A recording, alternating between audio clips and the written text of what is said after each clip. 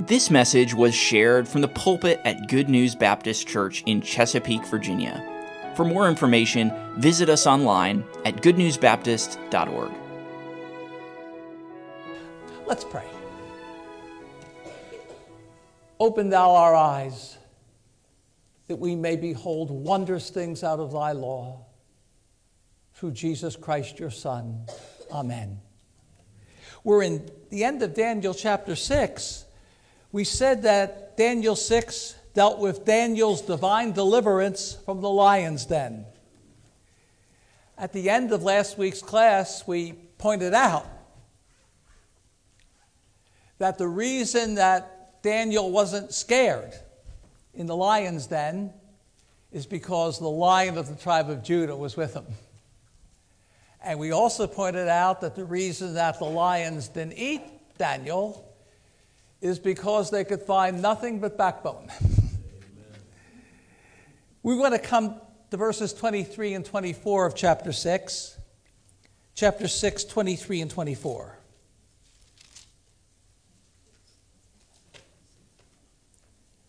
Then was the king exceeding glad for him, and commanded that they should take Daniel up out of the den. So Daniel was taken up out of the den, and no manner of hurt was found upon him, because he believed in his God.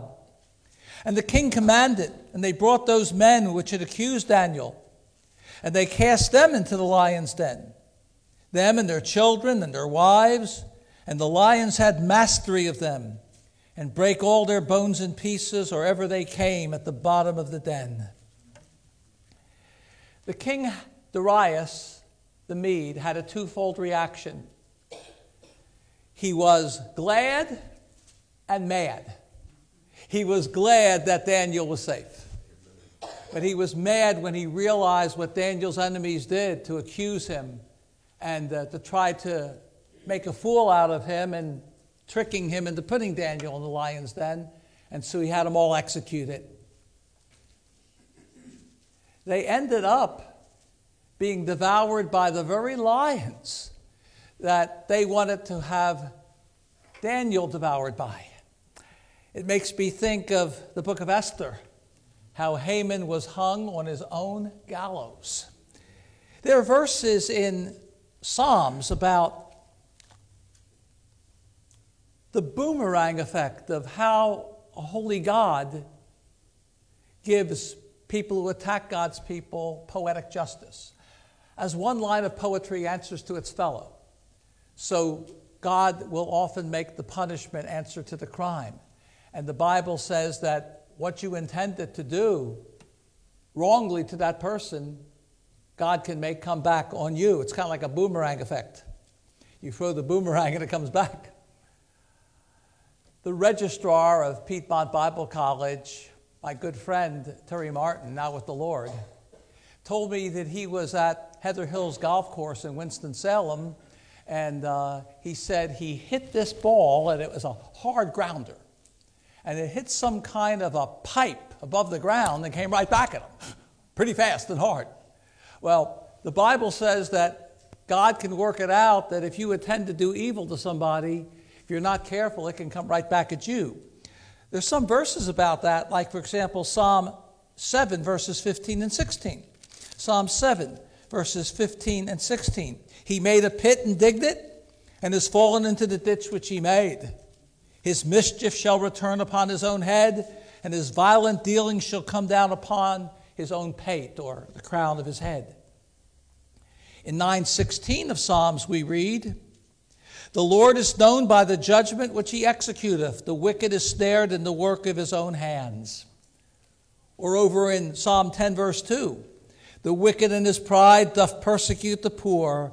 Let them be taken in the devices that they have imagined.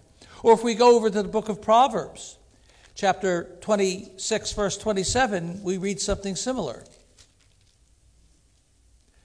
Whoso diggeth a pit shall fall therein, and he that rolleth a stone, it will roll upon him. Proverbs 26, 27. Sometimes people say it like this today: what goes around comes around. The Bible speaks about this in terms of the law of sowing and reaping. As we read in Galatians 6:7, be not deceived, God is not mocked. For whatsoever a man soweth, that shall he also reap. And as Hosea says, you sow the wind, God can work it out so you will reap the whirlwind. Now, they were dead before they got all the way down to the ground. You see, the lions didn't have anything to eat the night before. Darius is impressed at how Daniel's God could deliver him and makes a decree that all people should honor Daniel's God and speak nothing against him. And so we close the chapter with verses 25 through 28. Daniel 6, 25 through 28. Then King Darius wrote unto all people, nations, and languages that dwell on all the earth, peace be multiplied unto you. I make a decree that in every dominion of my kingdom men tremble and fear before the God of Daniel. For he is the living God, and steadfast forever, and his kingdom that which shall not be destroyed, and his dominion shall be even unto the end. He delivereth and rescueth, and he worketh signs and wonders in heaven and in earth, who hath delivered Daniel from the power of the lions. So this Daniel prospered in the reign of Darius and in the reign of Cyrus the Persian. What was true of Daniel is true of thee. As we read at the end of Psalm 91, because he hath set his love upon me, therefore will I deliver him. I will set him on high, because he hath known my name. He shall call upon me, and I will answer him. I will be with him in trouble. I will deliver him and honor him. With long life will I satisfy him and show him my salvation. Now, as we said in our introduction in our first class, the book of Daniel is unique in that it's the only book in the Bible where half of it is written in Hebrew and half of it is written in Aramaic, which is a language like Hebrew. And we said that all the way from 2:4b through 728, Daniel's not written in Hebrew, but in Aramaic. Aramaic is close to Hebrew, sort of like Portuguese would be to Spanish, but it is a different language. And the section that's written in Aramaic, which was the commercial language of the Middle East in Daniel's day, or the Near East in Daniel's day, that's the language that Gentiles would know much better than they knew Hebrew. And since that section deals a lot more with Gentile history and Gentile prophecy, God saw fit to put that section of the book in Aramaic, partly so that the Gentiles could get a clear message about what God was saying about them. And it's interesting that in this Aramaic section, it both begins and ends with a prophecy of the four great Gentile empires that will dominate world history: Babylon, Medo-Persia, Greece, and Rome. They're presented as metals in chapter 2. They're presented at the end of the section as wild beasts in chapter 7. But the Aramaic section both begins and ends with a description of these four Gentile world empires that will dominate history in a period Jesus calls the times of the Gentiles, from the beginning of the Babylonian captivity in 605 BC, all the way through the end of the tribulation and the Battle of Armageddon, into which Christ comes with heaven's armies, and in the wonderful words of John Phillips, brings the times of the Gentiles to a screeching halt, and then sets up his kingdom. But it seems like that section of Daniel was written in Aramaic to help get the message out to the Gentile world. This is what God says about you.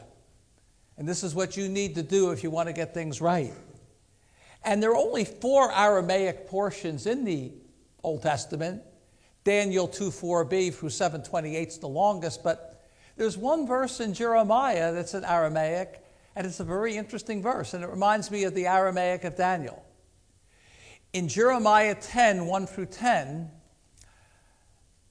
Jeremiah is describing how God is the true God and the living God, and these idols make no sense.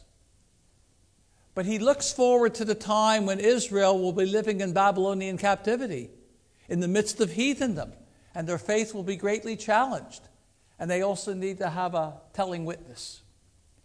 And very interestingly, when you come to Jeremiah 10:11, he switches from Hebrew to Aramaic as if he wants to say, in their own Aramaic language, this is what you tell them when you're living among them in captivity. Thus shall ye say unto them, the gods that have not made the heavens and the earth, even they shall perish from the earth and from under these heavens. And that's in Aramaic to help get that message across as the Jews enter into captivity and into heathendom. Interesting. Well, Daniel 1 through 6 is mainly historical narrative. Has some prophecy, like Nebuchadnezzar's dream of the mighty metallic image, his dream of the towering tree that was felled. But most of it is historical narrative, and it's written in the third person. But Daniel 7 through 12 is almost entirely prophetical, almost all future prophecy. Now, the prophecy in Daniel 1 through 6 was largely the dreams of Nebuchadnezzar in chapters 2 and 4, with Daniel interpreting their meaning. But almost all of chapters 7 through 12 is prophetical. And this time, Daniel receives the visions. And he seeks help from God as to how to interpret them. And there are 4 visions in chapters 7 through 12, all given to Daniel. There's a vision in chapter 1 about the 4 wild beasts that come out of the stormy sea. And then the second vision is that of the ram and he-goat in chapter 8. And then in chapter 9, you have the third vision, which is the famous 70 weeks prophecy that points to the time Messiah will come. And then in chapters 10 through 12, you have the fourth vision that tends to say a lot about what we call a future period called the tribulation. So chapters 1, and by the way, that's written in the first person. And so chapters 1 through 6 is largely historical. Chapters 7 through 12, almost entirely prophetical, and it consists of 4 prophetic visions, each one given to Daniel. Just as a quick summary. In chapter 7, we have Daniel's first vision, 4 great beasts rising out of the tumultuous sea, which happens to be the Mediterranean Sea. Daniel's first vision, 4 great beasts rising out of the tumultuous sea, which is the Mediterranean Sea. Only the Son of Man, whose kingdom will be introduced in the middle of the chapter. Only the Son of Man, whose kingdom is truly humane and not beastly. A kingdom that's in favor both of God and man. Only the Son of Man can walk upon these wild waves of the sea, picturing the nations in turmoil, and speak, "Peace be still." And of his kingdom, the psalmist would say, "In his days shall the righteous flourish, and abundance of peace so long as the moon endureth." Now, Daniel is given a vision in the night in the first year of King Belshazzar, around 553 BC. He sees the winds striving upon the Mediterranean Sea, and out of it come 4 wild beasts. The first beast is a lion with wings, 2 wings as an eagle. That represents Babylon. The second beast is a bear, which is higher on one side than the other and has 3 ribs in its mouth between its teeth. That's Medo-Persia. The third kingdom is a leopard with 4 wings and 4 heads. That's Greece. And then there's a nondescript metallic monster, vicious, unlike any animal in the animal kingdom, with iron teeth And we later read brass claws. And this represents Rome. But 10 horns come up on the head of this fourth beast, and they represent Rome in a future day under Antichrist. And a little horn comes up after the 10 horns are in place and rises to power quickly and takes over. That's the Antichrist who comes out of nowhere and takes over the revived Roman Empire in the West and speaks great swelling words against God and attacks his people. We will find out. He's called in 1 John the Antichrist. And then he sees a fifth kingdom of the Son of Man. And God gives to him all the nations of the earth to rule. And his kingdom will never be destroyed after the four worldly kingdoms are totally vanquished. And then in the second half of the chapter, the angel Gabriel interprets to Daniel the meaning of these five kingdoms, the four beastly kingdoms and the kingdom of the Son of Man, and talks more about the Antichrist activities and how he'll wear out the saints of the Most High and think to change times and laws. But the kingdom will eventually, at the second coming of Christ, and the dominion and the greatness of the kingdom under the whole heaven will be given to the people, the saints of the Most High God, whose kingdom is an everlasting kingdom, and all dominions shall serve and obey him.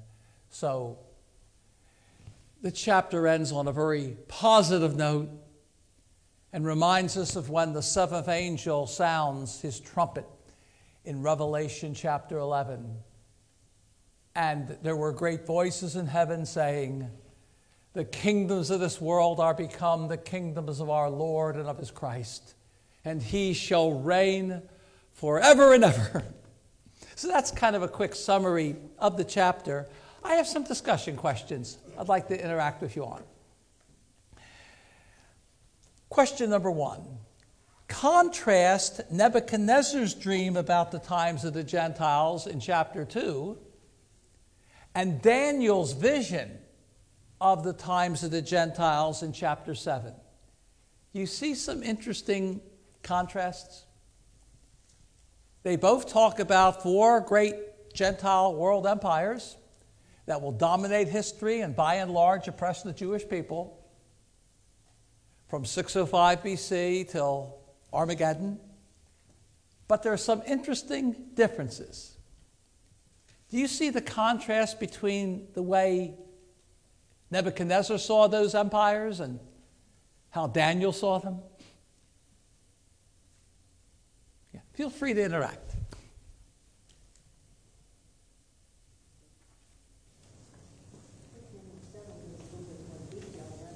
Chapter 7 does go into more detail, especially about the Antichrist. In chapter 2, you basically know of a revived Roman Empire that's made up of 10 Western nations, but he goes into more detail, especially about the Antichrist in chapter 7 as the little horn. Yes, sir. Is it Dave?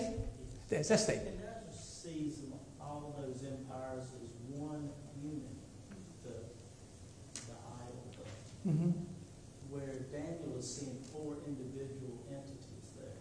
That's interesting, Dave. I've never seen that before.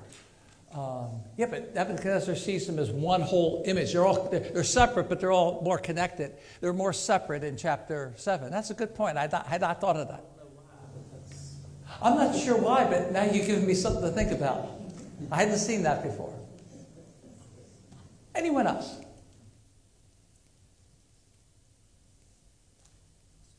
Do you remember when our Lord Jesus was taken up into an exceeding high mountain and shown all the kingdoms of the earth and the glory of them in a moment of time in his third temptation in the wilderness?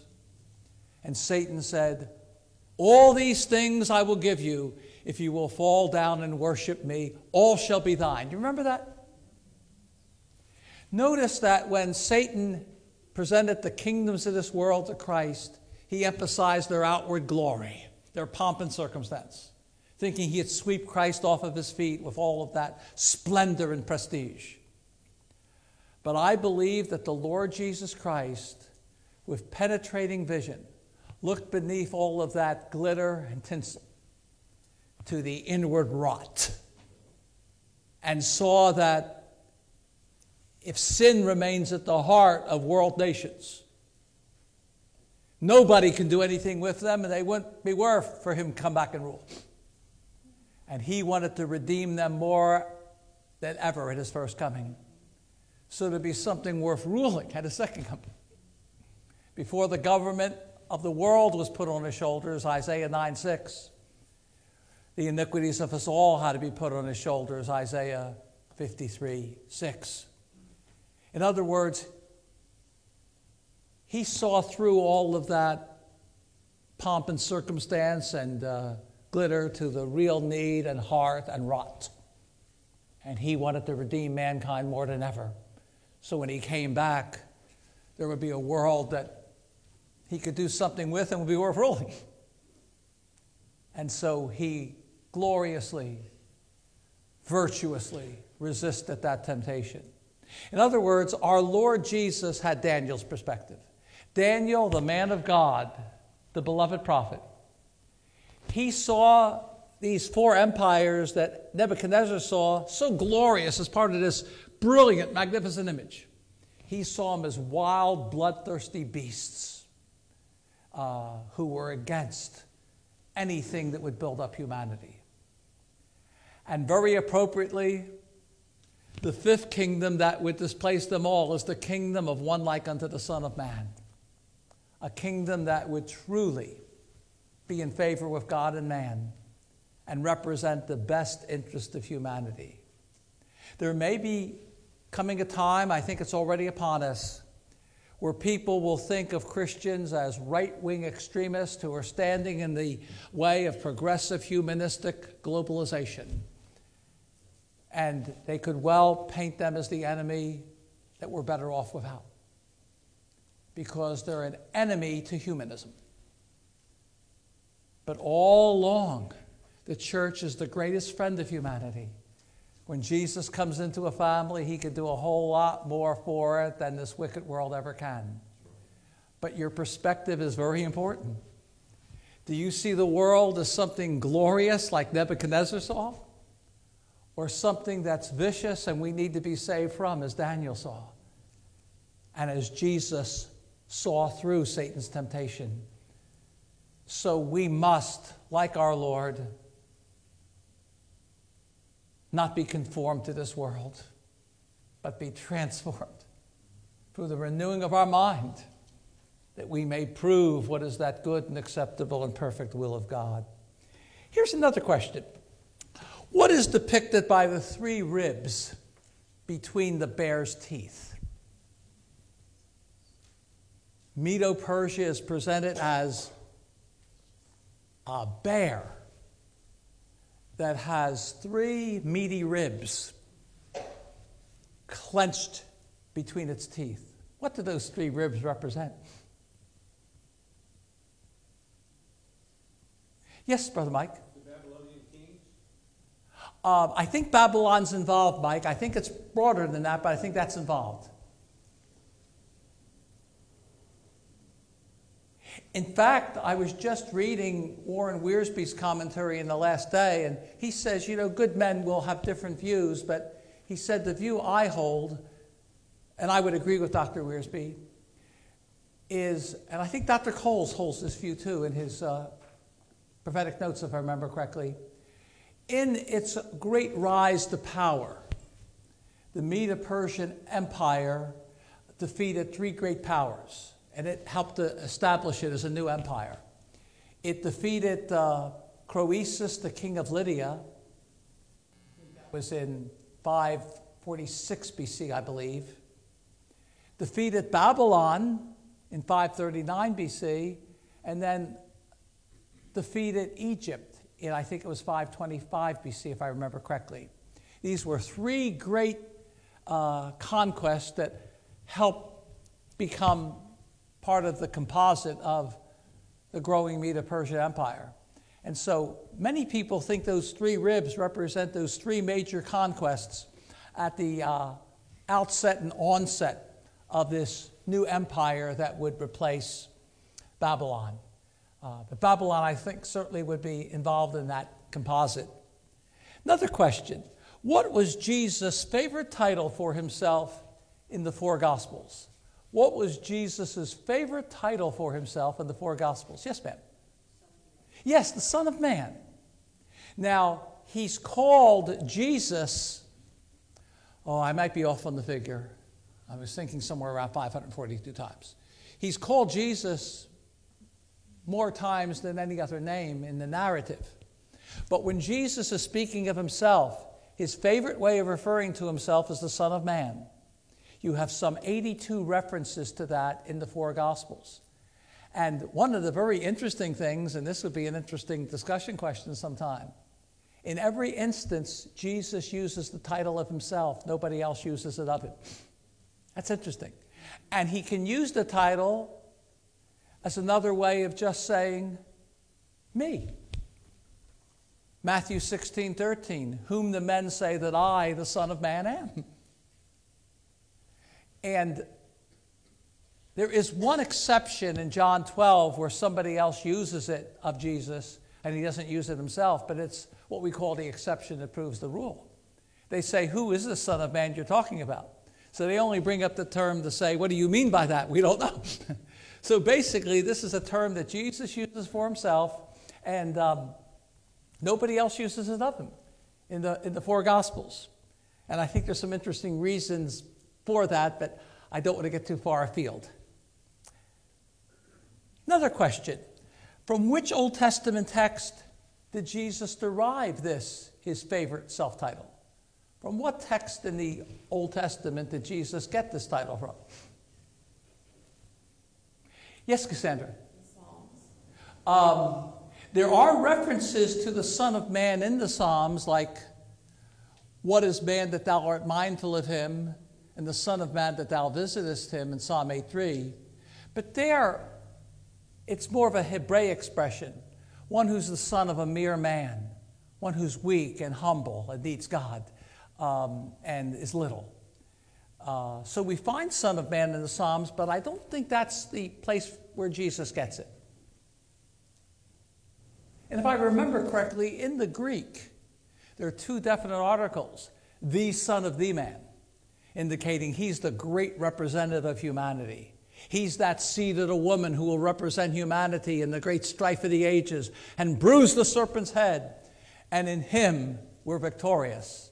It's the title of him as the great representative man, the second Adam, the one who begins a new race of grace, so that even though in Adam all die, in Christ shall all be made alive. It's the one that Charles Wesley has us sing about at Christmas. Come, desire of nations, come. Fix in us thy humble home. Rise, thou woman's conquering seed.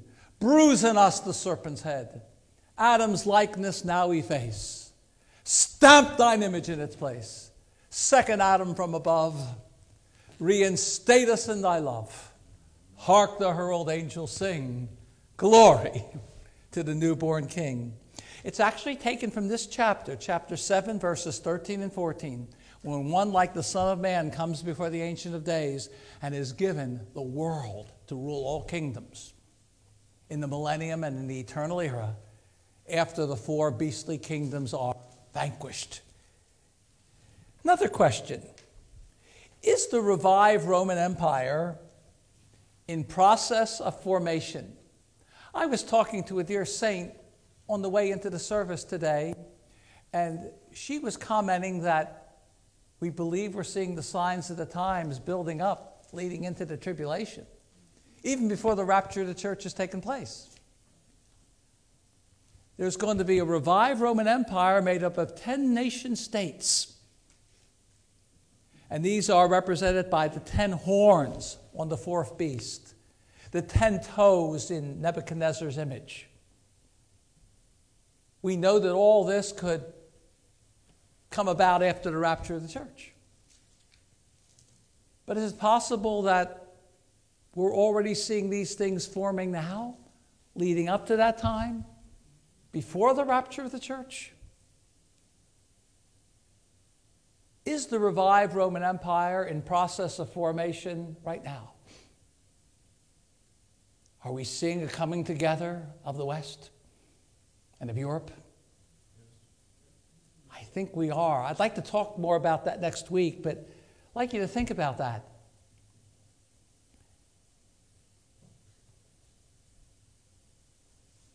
I think I will skip chapter 6, question 6, in the interest of time and not to get too technical at this point. If you know what we mean by the premillennial position, Daniel 7 strongly supports it.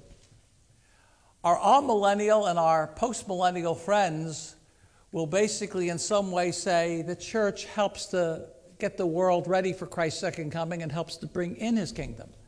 So it's almost kind of like waiting for him when he gets here. But you study Daniel, and there's no millennial kingdom in place when Christ comes. He's got to smash the wicked world powers and then set it up. It's catastrophic and dramatic, and that represents the premillennial position, that Christ comes back in power and great glory, destroys Israel's enemies, and then sets up his kingdom on the earth and rules from the throne of David. You say, Brother Yoho, how strongly do you feel about premillennialism? Well, I believe that the body of Christ is the fullness of him that filleth all in all. So I want to appreciate all Christians, even if they have some strong different views on Bible prophecy than I do. But I do feel strongly about it.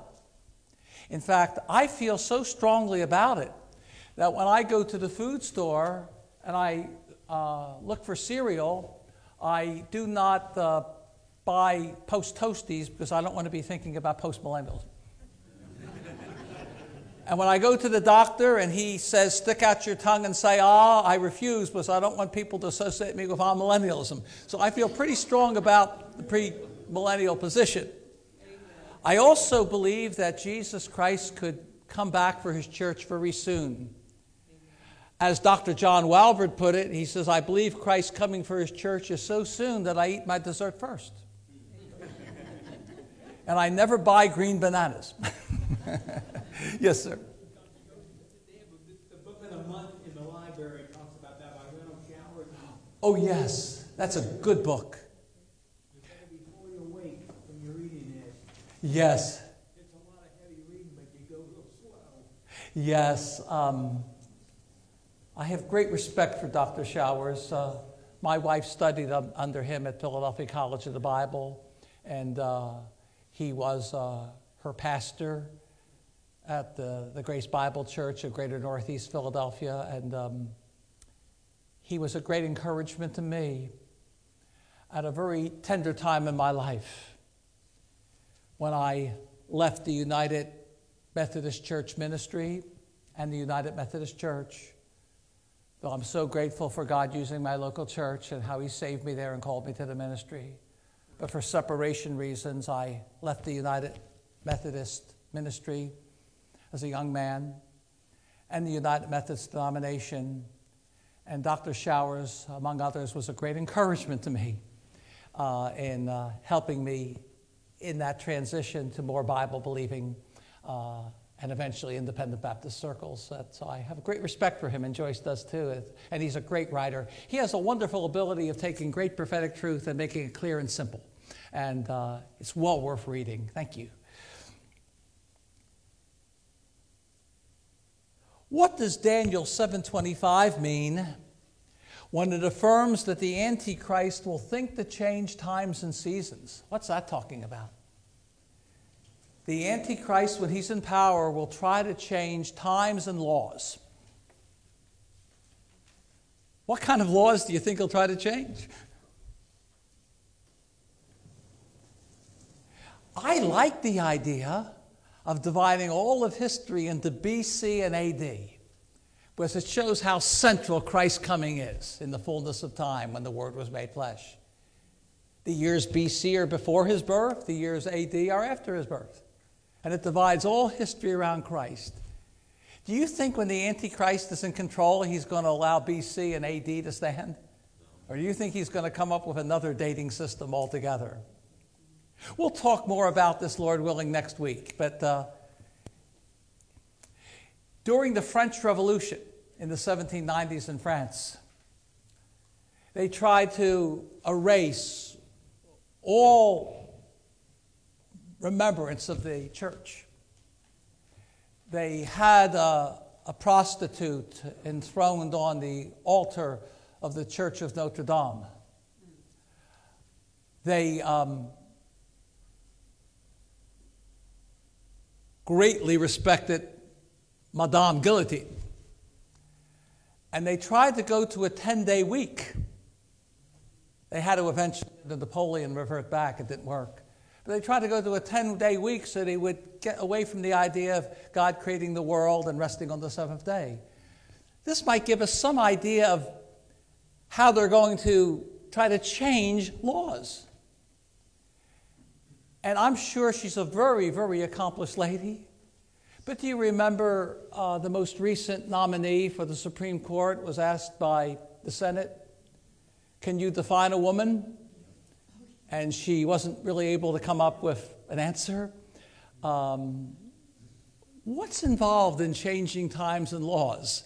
Trying to get people to look at things differently than the way we always looked at them. Here's another question. The Bible says that the Antichrist will wear out the saints of the Most High, greatly blaspheme against God, think to change times and laws, and this will occur for a time and times and the dividing of time, verse 27. How long is a time, times, and a dividing of time? How long is that? Okay, 3.5 years. I think that's correct. We know that the tribulation's divided into two halves. The Antichrist breaks his covenant with Israel in Daniel 9:27 in the midst of the 7-year week. And you divide that 7 years into two equal halves of 3.5 years each. And talking about the Antichrist's great persecution of God's people, it says that he will persecute them for a time and times and half a time. And so we would take that as a 1-year unit, 2 years, and a half a year, or 3.5 years. The Bible speaks about that same period of time as 42 months and as 1,260 days, and or half of Daniel's 70th week of 3.5 years. So I think that this is a very accurate answer. Well, do you have any questions or comments about what we tried to cover tonight? We'll actually go through chapter 7, Lord willing, next week and see some very interesting things. Yes, sir. You were talking about the premillennial position and the amillennials and the postmillennials. And I thought of verse that Jesus said, quoted, I don't know the reference, but it's in there. It says, when I return, will I find faith on the earth? Yes, sir. That's quite a reference. So that means it wouldn't be, ushering in the kingdom like the amillennials. I think that would go along with that. Jesus gives that verse in Luke 18, I think it's verse 8, as he's commenting on the parable of the unjust judge, a little earlier in the chapter. And in the Greek language, it's very interesting. But when the Son of Man cometh, will he find faith upon the earth? But in the Greek language, it's structured in such a way in the Greek grammar that grammatically a negative answer is expected. He will not find faith on the earth, will he? And then another interesting thing about the Greek is he uses the definite article before faith. He will not find the faith upon the earth, will he? Now, when he says the faith, is he using that like it's sometimes used in Paul's writings of the body of Christian truth, those things we place our faith in, the true doctrines of the Bible? Liberals and others will go away from that and won't believe like they used to, and so you won't find the true faith nearly like you used to. Is that what he's saying? Or is it possible that "the" is what the Greek scholars call the article of previous reference, and he's referring back to the kind of faith he's just described? That widow woman who came before the unjust judge and constantly pleaded her case, and he didn't care for God or man, and he just wanted to be rid of her, and she bothered him so much he just went ahead and gave her justice. And Jesus says, "Hear what the unjust judge says, and shall not God avenge his elect who cry unto them day and night, though he bear long with them?" If an unjust judge, because he's pestered to death, finally gives in, though he has no principles, and gives the woman the justice she demands, how much more will God, when his elect cry to him day and night, come through for them, if they'll only persevere, and in the words of Hebrews, through faith and patience inherit the promises? But when the Son of Man cometh, will he find that persevering, I believe God no matter what faith upon the earth, or will a lot of people be caving in? It's an interesting reference and worth meditating on. Thank you for listening. If you have questions about your relationship with God, or you would like to know more about the ministry of Good News Baptist Church, you can visit us online at goodnewsbaptist.org or call us at 757-488-3241. We trust your heart was challenged as you listened, and we want to encourage you to share this message with others. May the truth of God's Word be your guide as you strive to follow Christ and make Him known to others.